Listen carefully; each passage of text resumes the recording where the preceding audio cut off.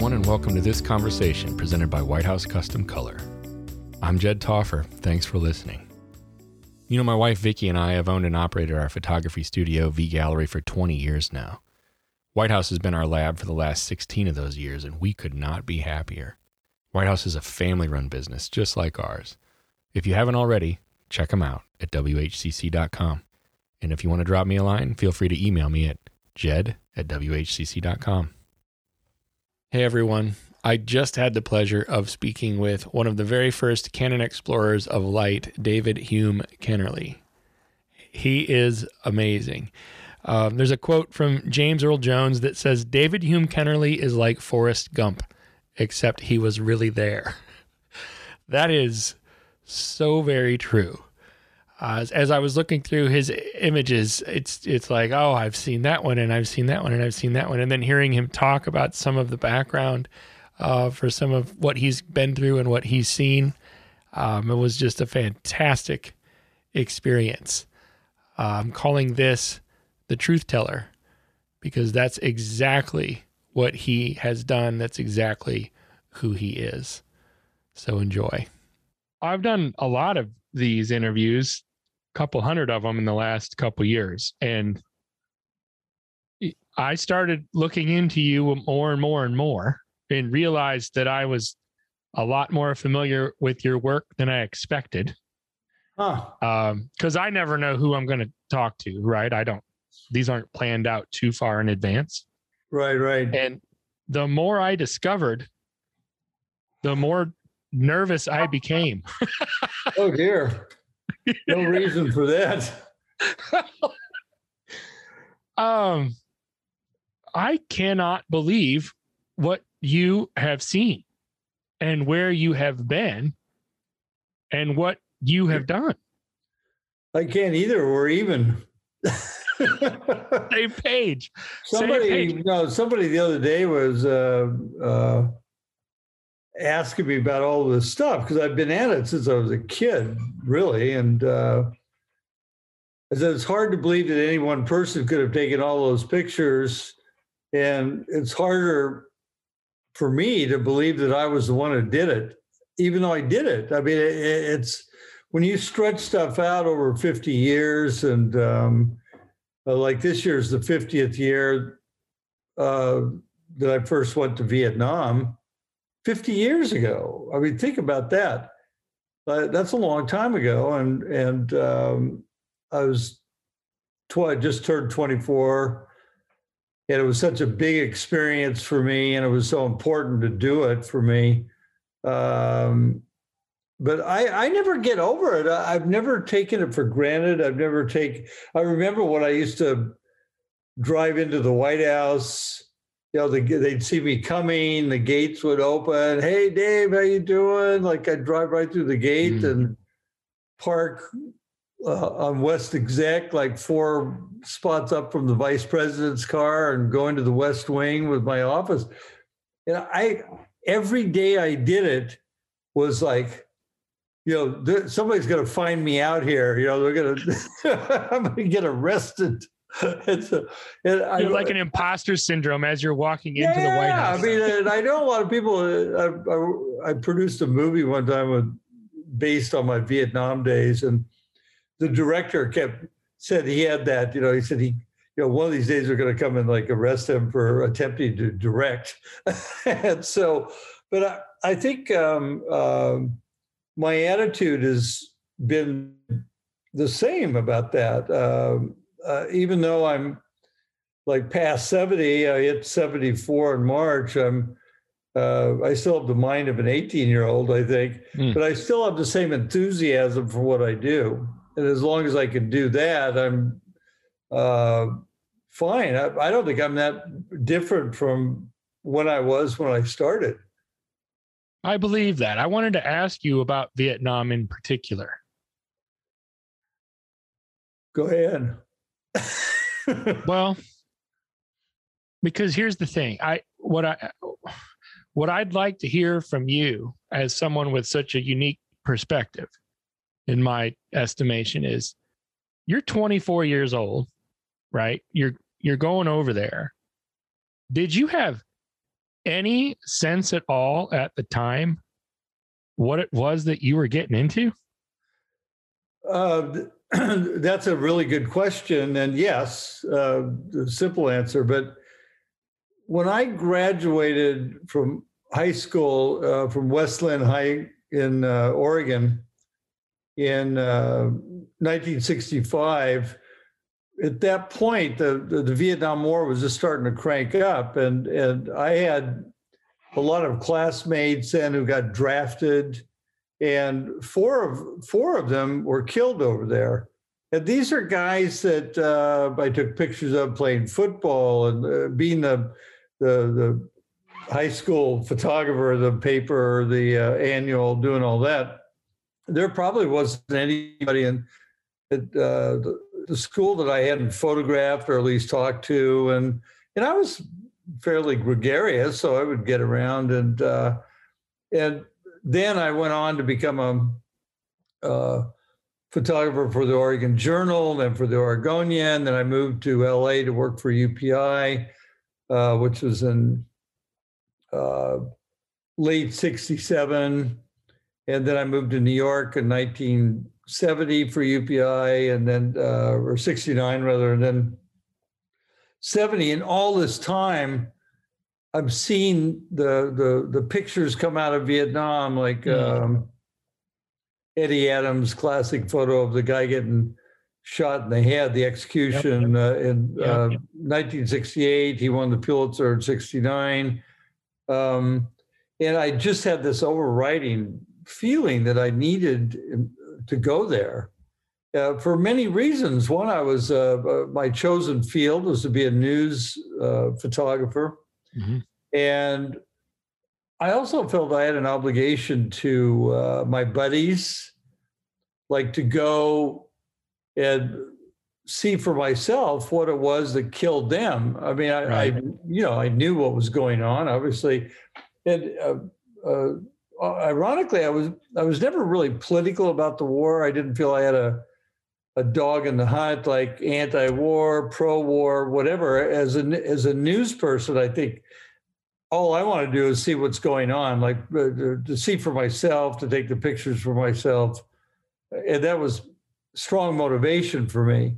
But to answer your question, yes, I knew what I was getting into. And I think, and I look back again at the year I graduated from high school, there was this great Life magazine story that came out, Yankee Papa 13 by Larry Burroughs, who was one of the great Life photographers. And that story really affected me because it had a beginning, a middle, and an end. It was a story of this kind of happy-go-lucky crew chief on a Marine helicopter, and followed him through his day. And the first shot, he's smiling and carrying the guns to put in the chopper. And then they take these Vietnamese into battle.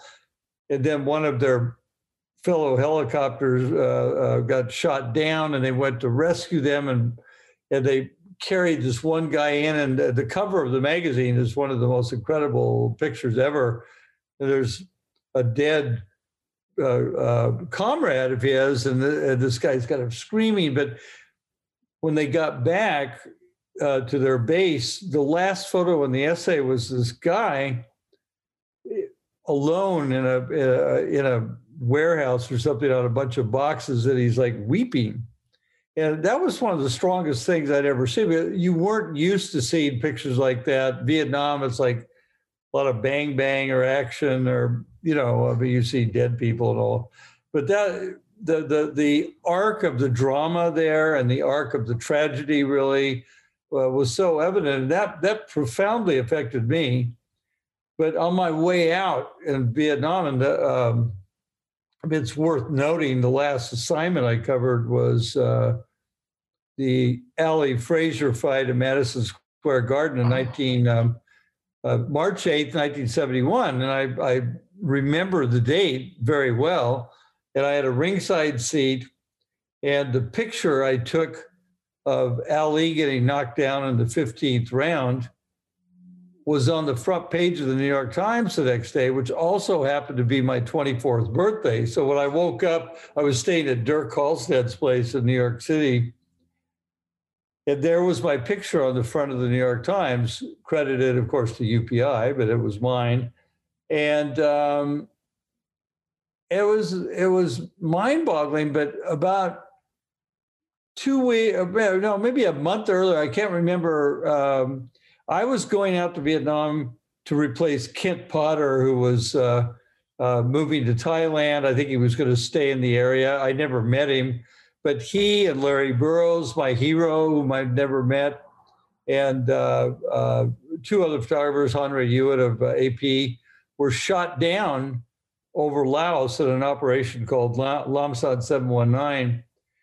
And that was I think the first moment I realized that I might not make it back from there. Oh. I really hadn't thought about the mortality part of it. I mean, I knew, like, of course, not only soldiers, all these people, my friends had been killed, but because I was going to replace this one photographer, that really personalized it scared the shit out of me. I mean, I started thinking about that, and I talked to a couple of my buddies who had been out there, Bill Sneed and Dirk also, but Dirk was a mentor to me, really.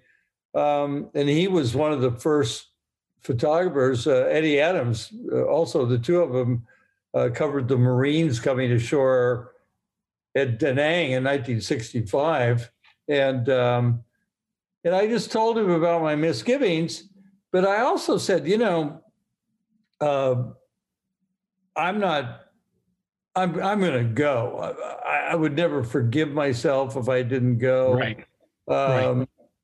But I was scared. I was scared. I at that point, I hadn't really honestly thought about it that much. And I've been kind of going over a lot of this stuff lately. I'm writing a book, 50 stories from my life, and which I'm in the process of. And that's one of the stories. And like the long way around of answering your question, which is the perfect question, because that was like, why do any of us do what we do?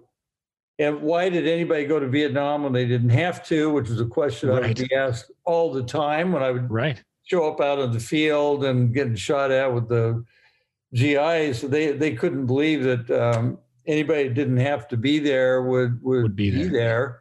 I totally got that concept. And I think part of and I know so many photographers who did it and photographers who didn't make it back, certainly.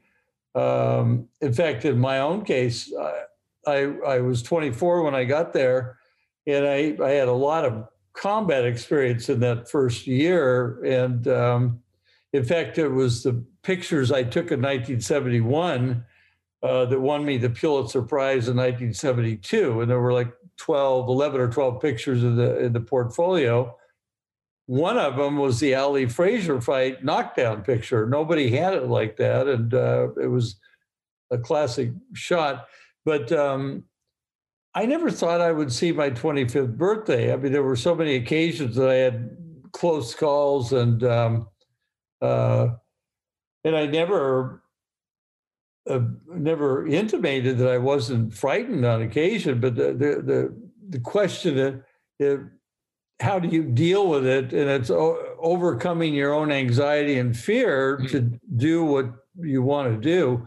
And that's not just being a combat photographer. Really, that's in so many different things that we do, like getting in front of an audience and giving a talk. I mean, I'm sure you've done it. And somebody said that scares people more than anything. It scares me more than anything. No, but I understand it. I get it. But I haven't been in Vietnam. Like one of the reasons I ask you the question is because, like you said earlier, I look back and sometimes and maybe you said this kind of in jest, and I'll butcher exactly how you said it, but you essentially were saying, like, I can't even believe, some of the things that I've gone through or some of the things that happened to me. No, that wasn't a jest. That was a serious statement. Well, and so what it made me think of with Vietnam in particular is that I feel as though, like, through my lifetime, I remember the first half of my life. I'm 46. I was born in 75. The first half of my life, Vietnam was a much bigger deal. Lots of movies about Vietnam, lots of discussion about Vietnam. You were born during the Ford presidency. Right. I was. Right. A Gerald Ford baby. Yes, exactly. And so, but what I was thinking about is that it seems as though society or our culture does the same thing that you were talking about. Like, it's almost hard for society or culture to even think about or talk about Vietnam in the ways that we used to. It's almost like, and I don't want to say it's like it didn't happen, but the impact of it has certainly shifted and changed over the years. And part of that's the passing of time. Sure. But I feel like that makes what you went through and what people like you do when you are in those positions, especially when you don't have to be, it makes it that much more important, doesn't it? Because you were there and you captured what was happening. Yeah, because I recently had my archive acquired for the Center by the Center for Creative Photography in Arizona, University of Arizona in Tucson. And it's the home of the Ansel Adams Archive and Edward Weston and Richard Avedon and Gary Winogrand and on. But one of the reasons they were attracted to my archive, certainly it's about photography because that's my vehicle, but it really was also about history. And just what you're saying. I mean, we have I'm a direct report from the action. I come in with eyewitness experience and the pictures to prove it, kind of thing. But I find that the value of my pictures certainly is in the photographs, but it's really, what are they? This is not just pictures of Hollywood. These are not pictures of like Ansel's rivers, rocks, and mountains, which are essential and important. I mean, we all had a different, means of approaching our subjects. My subject has been history. I've always been in it for the history. That was the real value of the archive. Plus, I was working at a really high level and continue to do so in my career, covering big stories, whether it's Vietnam or Sadat going to Israel or Jonestown, 13 presidents, on and on and on. And so because I was working for UPI and Time and Life and Newsweek, I would have tremendous access to these people who are making the news. And so that's what it's about. But you're right about Vietnam. I mean, without the photographs, there's a big gaping hole in the history. So you have to believe what people said or wrote about it. If you're looking at the Peloponnesian Wars, I mean, you take it from text and all that, but those are all people who did have a dog in the hunt. Like, the winners usually tell the tales, right? The winners tell the story. That's right. And so, but now, ever since the first war photography, which was in the Crimean War, which is right at the beginning of photography, that wasn't like action shots, but the Civil War, particularly. So the Civil War is where we really saw dead people on the battlefield, photographs by Alexander Gardner at Antietam, for instance. And I've done lectures about this, so I'm fascinated with it, because that was the point where you really started to see what really was going on. And that was the point with portraiture, for instance. Like I would ask you this question: do you know who the first president during office or out of office, who was the first one photographed? It's a good question. And see, in my mind, I'm going back 150 years in my mind. Well, you've got to figure photography basically starts in 1838, so it was after that. I'll tell you when it was. 1843. Almost 200 years. 1843 was the, yeah, Who was it? John Quincy Adams. Oh, I wouldn't have got that.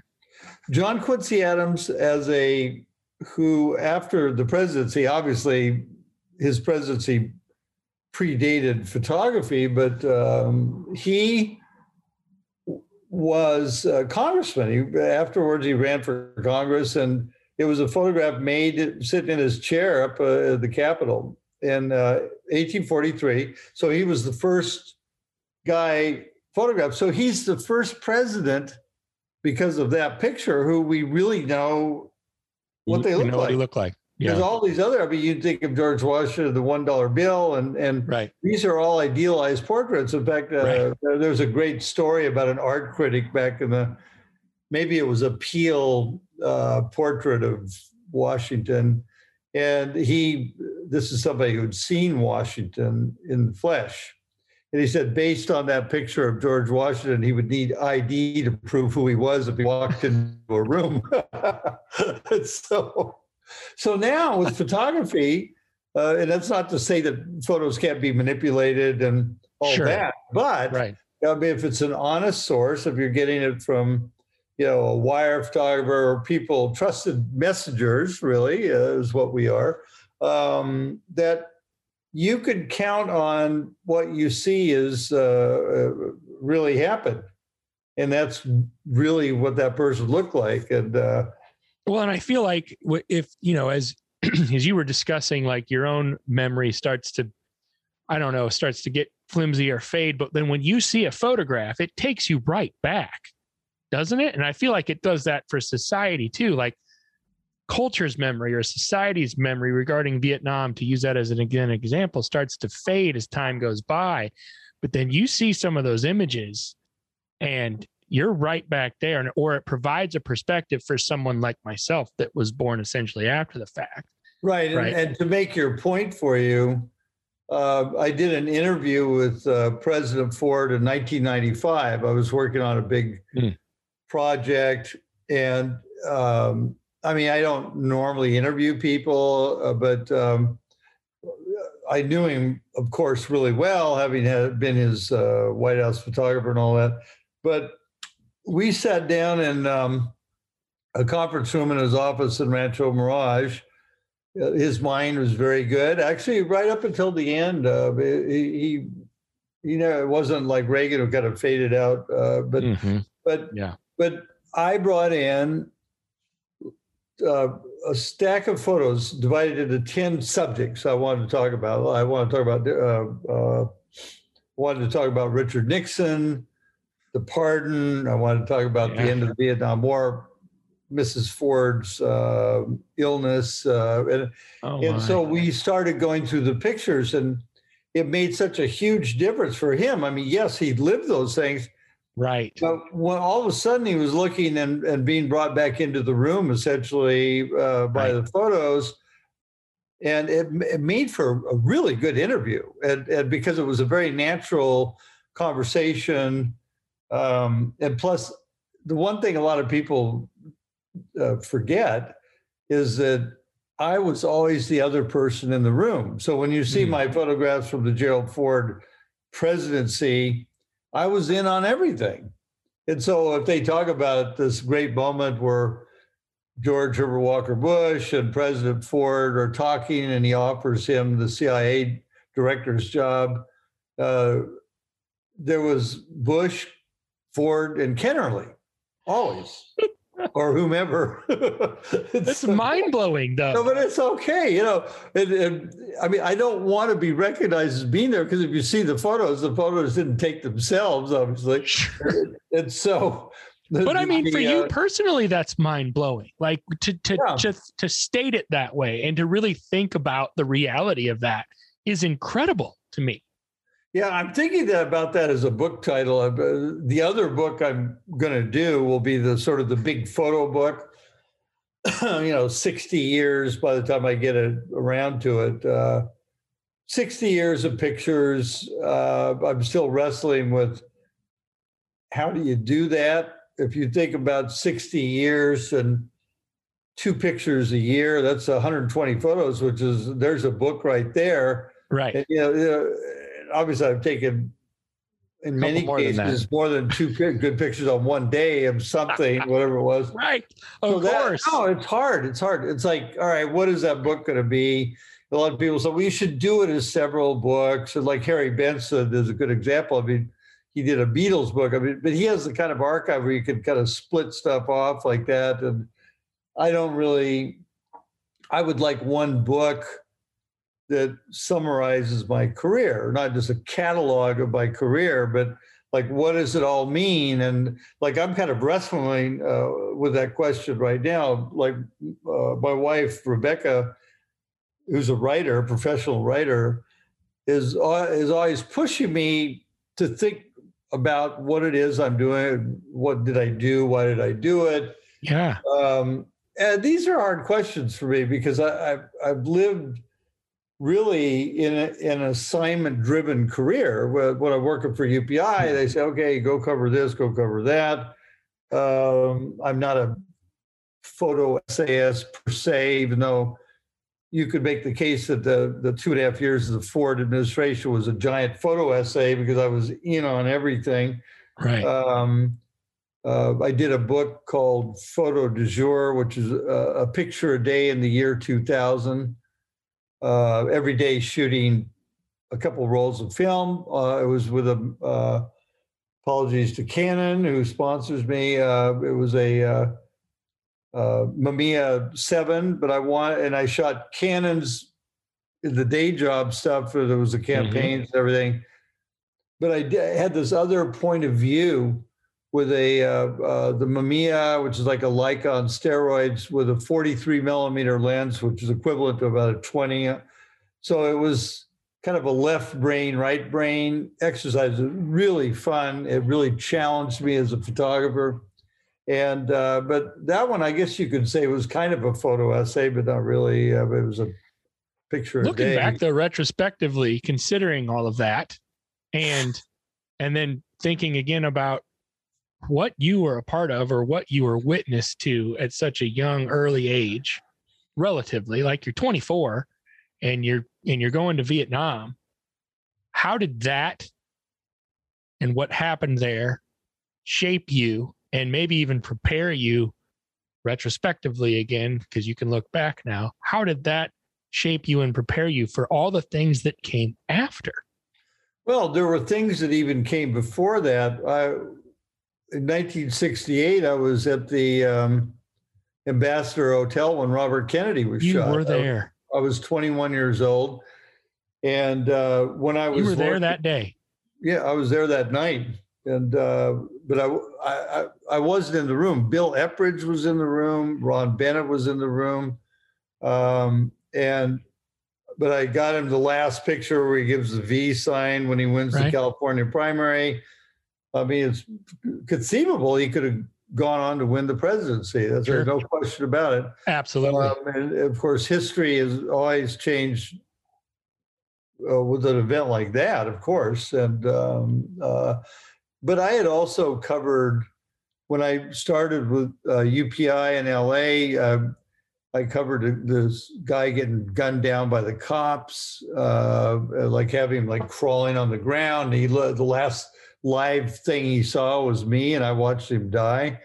And so I had an ability to kind of take that stuff in stride. I mean, it was you don't ever get used to that, certainly, but so by the time I was 24, in a way, I was kind of like relatively mature, I'd like to think, but it did change me to the degree that I spent 2 years covering that war. I was in Cambodia. I was in the India-Pakistan war.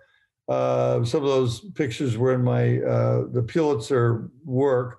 And then winning a Pulitzer Prize at 25, I mean, that was a shocking event for me. I didn't know I'd been entered. And you didn't ask me this question, but it's part of what has made me who I am, for better or worse, certainly. But to deal with that as a young guy, really just getting going in my career. So at that point, I'd only been out of high school like 10 years. And I had to think what that all meant. And what Right. it meant was, and I could actually answer that one because the day after I won, Dirk Halstead, who at this point now is working for Time Magazine, had been with UPI, and he'd come into Saigon and he wanted to see where the action was. And so there was a lot of fighting. It was about 25 or 30 miles outside of Saigon, which is close. You know, it'd be like going from where I am now in LA, to like Palm Springs, or not even that far. Not even that far. Sure. So we got in the car. We did. Those days, you could just hire a car and a driver to kind of drive you up the road. And we're going to a place called An Loc. And we get ambushed with a group of South Vietnamese airborne rangers who are trying to break into An Loc and get pinned down. It was the worst firefight I'd ever been in, which is saying something. And it was like, I thought, this is so stupid. I mean, here I am. I just won the Pulitzer Prize yesterday. And I'm out there getting shot at big time and thinking I'm not going to make it out of here. And the overriding thought really was that my friends would think I was a total idiot. I said, can't you just take a day off and celebrate? But no, Kennerly has to go out and get himself killed. I mean, it would have been one of those great, unfortunate, ironic stories. Oh, man. But I made it through. I made it. But that's what I concluded. It wasn't like, definitely I wasn't looking for that, but that kind of action necessarily. But what it meant to me was I had to keep on going. It was a great thing, and it would open doors that led to me being hired by Life magazine. Isn't there some sort of a so to kind of jump off of that a little bit? Isn't there some sort of like maybe a psychological switching of gears, considering whether they're assignments or whether they're circumstances or situations that you find yourself in? You're in a firefight, right? On one hand, and then maybe 6 months later, you're at the edge of a ring, getting an amazing shot because you're the one in that position to get it and you're ready for it. And then maybe, I don't know, 6 months later, you're in the Oval Office or whatever it is. But those are very wildly different circumstances. Well, that's a really good question, but you're talking about months like in between. That's not how it works. In fact, one of my boys, we went to Jordan, and I took the youngest one, James, who is this fall starting a PhD program at the University of Chicago in Chinese literature. But I took him with me to Jordan to photograph the king. And,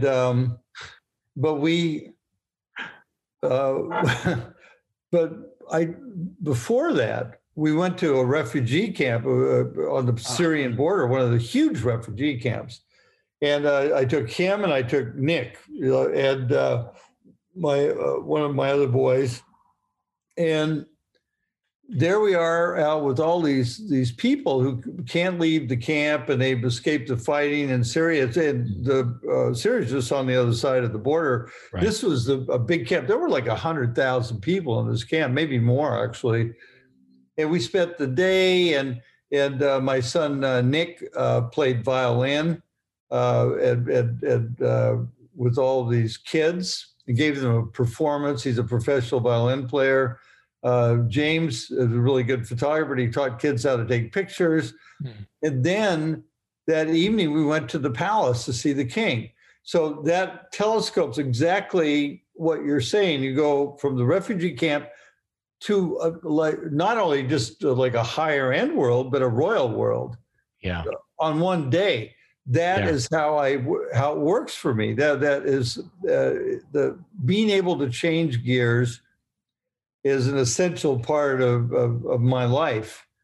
And being with soldiers in the field under fire, to being with the general later, who's not under fire, Right. and going back and forth from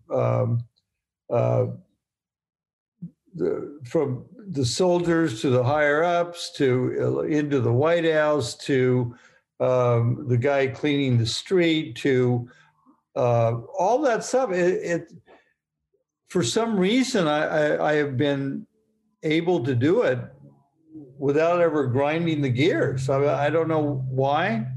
It's also maybe part of the reason why I fortunately escaped the post-traumatic stress problem. Well, I wanted to ask about that too, right? Yeah. Like, that hasn't been much of a factor for you, or do you think it's a zero factor? Not much of a factor. I never had one nightmare about Vietnam or combat of any kind. I've had weird dreams, but nothing where I know how, like, and I'm sympathetic to, anybody, including my fellow photographers, colleagues who have been through really rough stuff, and it's had a permanent effect on them. So it's not just soldiers that go through that. I mean, that's a fairly not uncommon. But maybe part of it was the fact that I didn't have to be there and I could leave at any minute. Yeah, you had that maybe. I wasn't killing people, although they were trying to kill me, but I never took it personally, which you could. I mean, you could do that, I guess, but it didn't make sense to me. But and I know people who fought their way through that, and I know, like, particularly the Vietnam era, guys my age, particularly, that have lived with it, and there were a lot of people that never had treatment, and even flash forward to Iraq and Afghanistan veterans, some of whom had like 2 or 3 tours of heavy combat activity, and just being in a war zone is anxiety producing. Look at the number of suicides among veterans. I mean, it's a kind of a scandal, really. So I feel like you have this composition almost that, for whatever reason, has allowed you to not suffer from some of those huge drawbacks. I wonder if, as you, again, retrospectively, you're at a point now where you can look back on this amazing career. What stands out to you if you think of the word gratitude? What are you most grateful for as you look back, and what are you most thankful for as you look back on such an amazing career? Well, I mean, the fact that I've been able to do it, the people would send me out to do it. I was giving a workshop for wounded warriors down at Camp Pendleton. And I found that teaching photography, or not teaching, but helping people learn how to take pictures, not only among like people who have like affected adversely by war, kids, particularly underprivileged kids, it is teaching them a form of expression that they can do. And not, I mean, everybody can take a picture, but trying to show that you could get into a deeper dive into what you're looking at, and maybe reflect your own problems and all that, and thereby helping ease some of your own stress and so but I was asked the question by one of the participants of the workshop, and I gave a little talk, and I kind of an overview career, like kind of Kennerly's magical mystery tour of my life. And he said, could anybody do that today? And that was a great question. Nobody had asked me that, and I hadn't thought about it really. But if you think about the expense of being sent around the world, like I was in the heyday of like magazine photography, particularly UPI, but Time, and then Newsweek, and like always going on political stuff, like going from Washington, D.C. to Cairo like 3 times in a month to go with Sadat to Israel, to photograph him in front of the pyramids for the Man of the Year thing. But jumping on the Concorde and flying to London to go on an Egyptian air flight to Cairo so you could get there faster. Like, if you probably added up, and I've never been able to do it, although I still have a lot of old expense accounts, but in some ways those are fiction. But might be inflating the issue a little. If you added it up about what they paid me to do it and what it cost, the expenses of all that, like it'd be millions of dollars. And people now are just not spending that kind of money to send somebody around to cover stories because they pick up photos locally. Like example, when Muammar Gaddafi was killed, there were people right there with iPhones, and so there's no way to like cover spot news unless you completely different. Completely different. But it's like you don't have budgets. Like Newsweek was out of business on a print issue or print once a week. I mean, Time is still hanging in. None of them are going to do that. So the answer is no. You can't. If I came along right now, I would never be doing this kind of stuff. And so in a way, I had a magic carpet ride from the 60s through now. I mean, I still work at the highest level of news and history. And that was all because people, it goes back to your question about, am I grateful? Yeah, of course. Right. And I didn't get bumped off, didn't get wounded even, other than my ego occasionally. But, and I think, I'm damn grateful for it. And the people would believe enough in me. But I mean, I worked so hard at it. I'm very competitive. And, we talk about America being a place where if you work hard enough, you can succeed. I don't necessarily believe that. I think a lot of people work really hard and are frustrated by defeat and all that. But it's true to the degree in my case where, I had the opportunities to do it. I took advantage of it. A lot of it stems from being the son of a traveling salesman and learning how to sell people things they probably didn't want. That was the way my dad could do it. And what I'm selling really is you on the idea of letting me into your life so I could take pictures. That's not that easy. And there has to be a trust factor and all that. So there's so many elements that go into what I've done and how I do it. And I could write about it to some degree, but I don't know that anybody could necessarily, I don't think I could teach it. I can't teach somebody to be me, certainly. Of course. I can give you advice, but everybody has their own way of doing stuff. Well, and you've written lots of books, I know. And so this is one thing I wanted to make sure I asked you about because it stuck out to me because of my own personal tastes. You wrote a book about Seinfeld, the show, the final days of the show. Right. Can you talk to me a little bit about that? That's my all-time favorite show. I watched it in real time as it was airing in the 90s, all throughout the 90s. Right. And how and why with that book for you? Well, first of all, it started as it was a Newsweek assignment. Okay. And so, but here's where I had, this is where the selling thing came in because they didn't want, you remember the final episode, which wasn't that great, but because they tried. Right, it wasn't. Photographically, it was good because they brought all those. Because everybody was there. Yeah.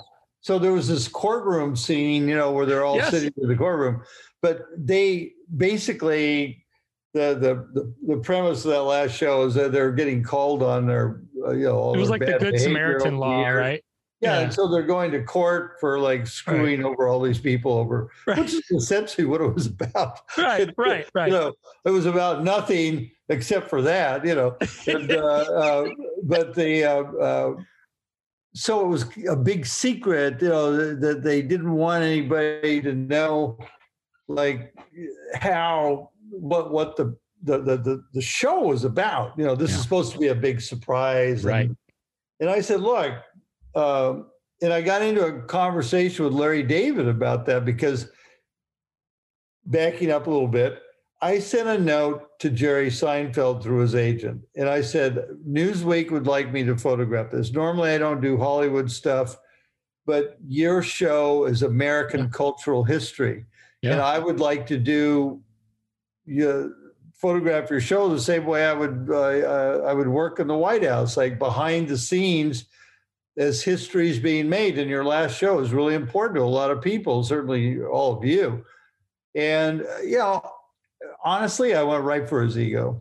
I said, okay, this is me, the Pulitzer Prize winning photographer, wanting to come in because you guys are so important. Right. And I wrote a hell of a good letter there, and he bought it.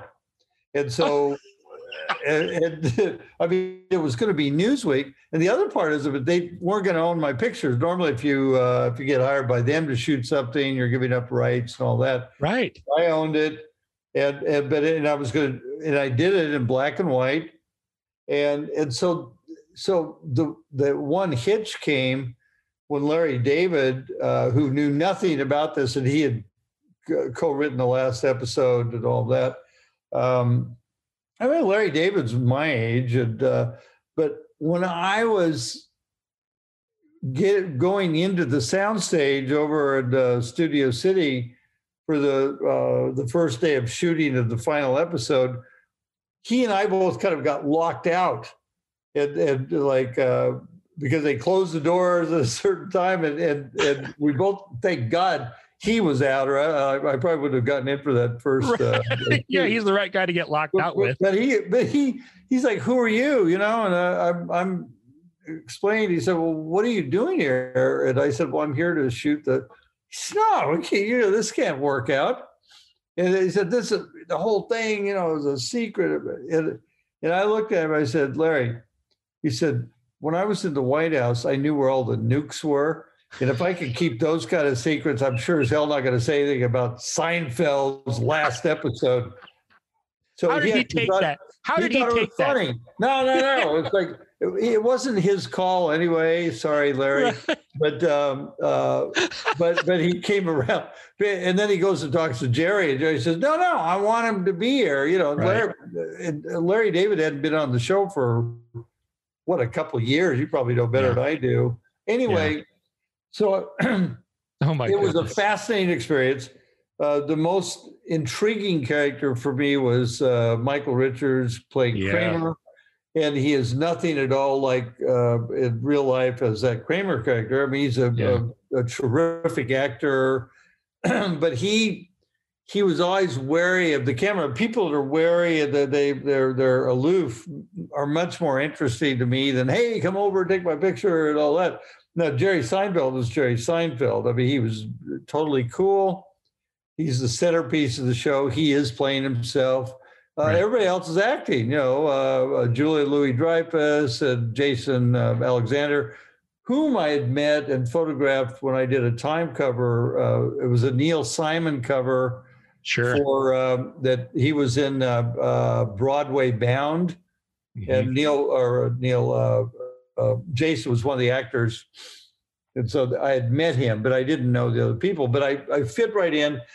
And the secret of doing this kind of stuff is really being discreet in the background and all that. And I had one incident where before every show, they get together, they have this kind of a group hug, and they like to get psyched up to go out when they do the stage part of, you know, and you could hear them backstage, but you wouldn't know what they were doing. And I told Jerry, like,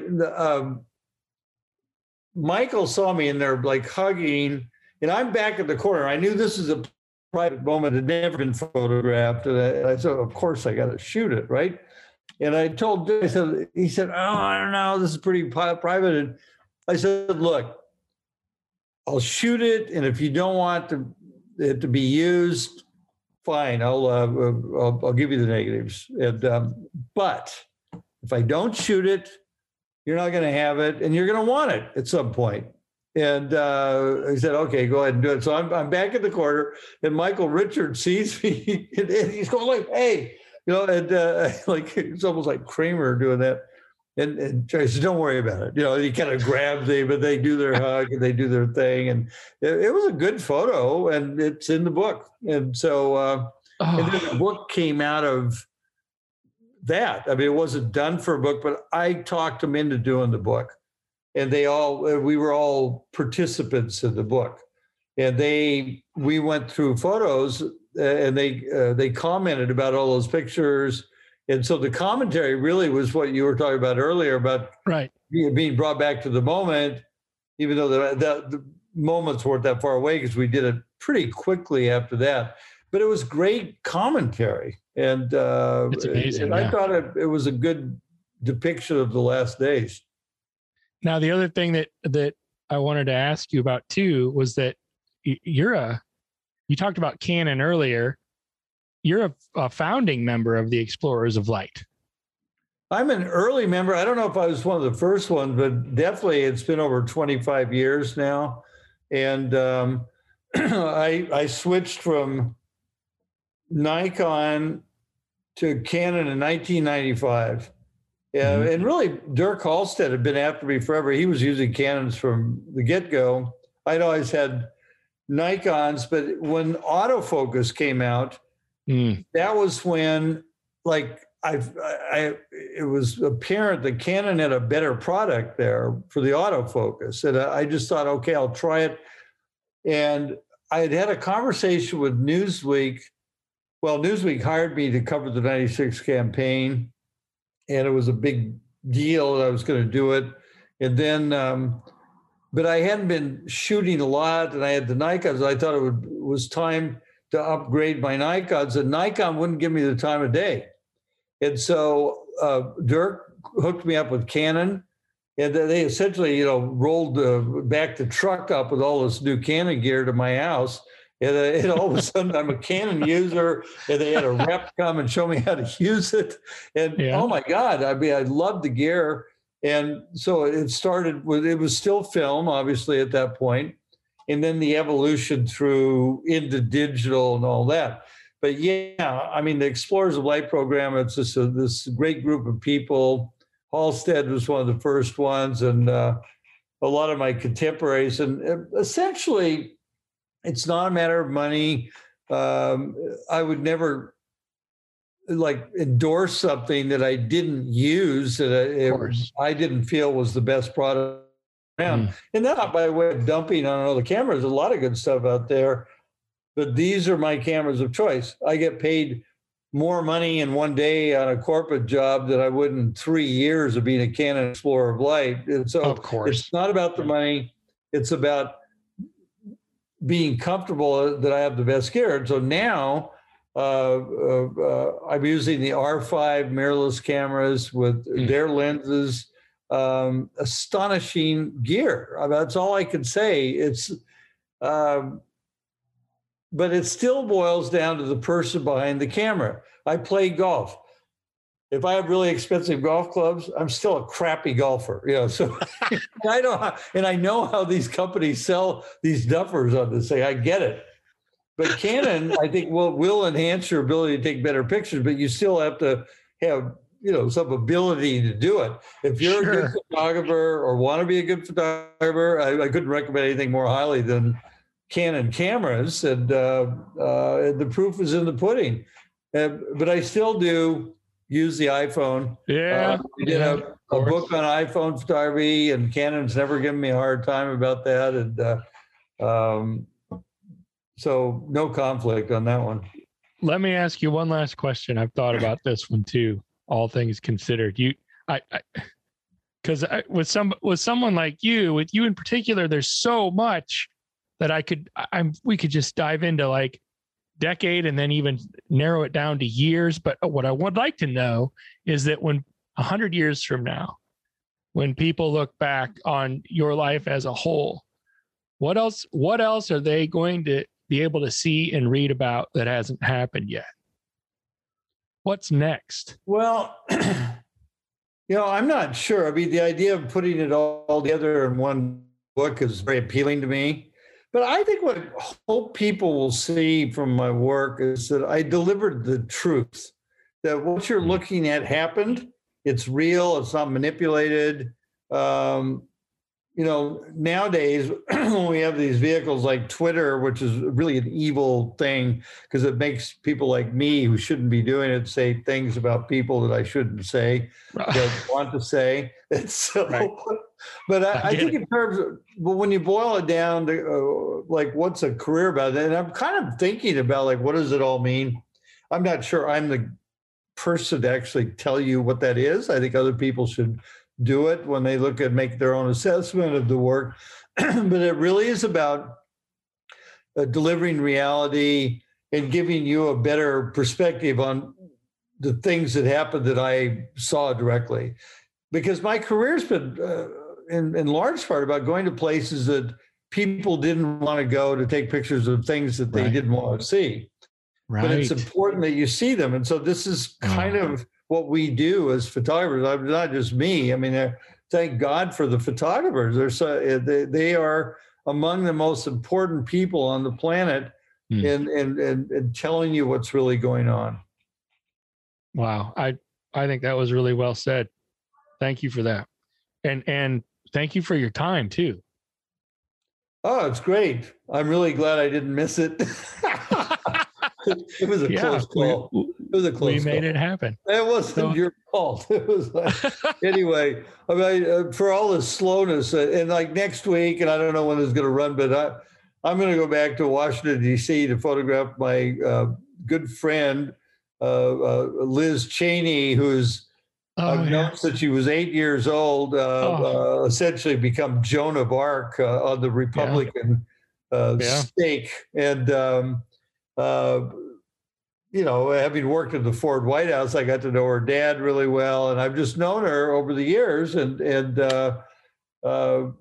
she's one of the great, honest politicians. And it seems to be a disappearing breed. And but thank God for people like her because truth tellers. That's what photographers are. They're truth tellers through their lenses. And fortunately, there are a lot of people like Liz Cheney still out there. I'm very optimistic ultimately about how things go, but it's a rough ride. Well, I will take, I will take that as a positive note to end on. And I thank you for your time. And I wish you the best. And I'll keep my eyes open for more David Hume Kennerly images coming down the pike. You can go. I have an Instagram feed, David Hume Kennerly on Instagram, and Twitter is just Kennerly. But don't look at it. I'm very biased. Let's just say Thank you so much. Big Trump fan, for instance. Okay, we'll say, but the words will play that out. So, that's perfect. Thanks a lot. See you. All right. Have a good day. Bye-bye.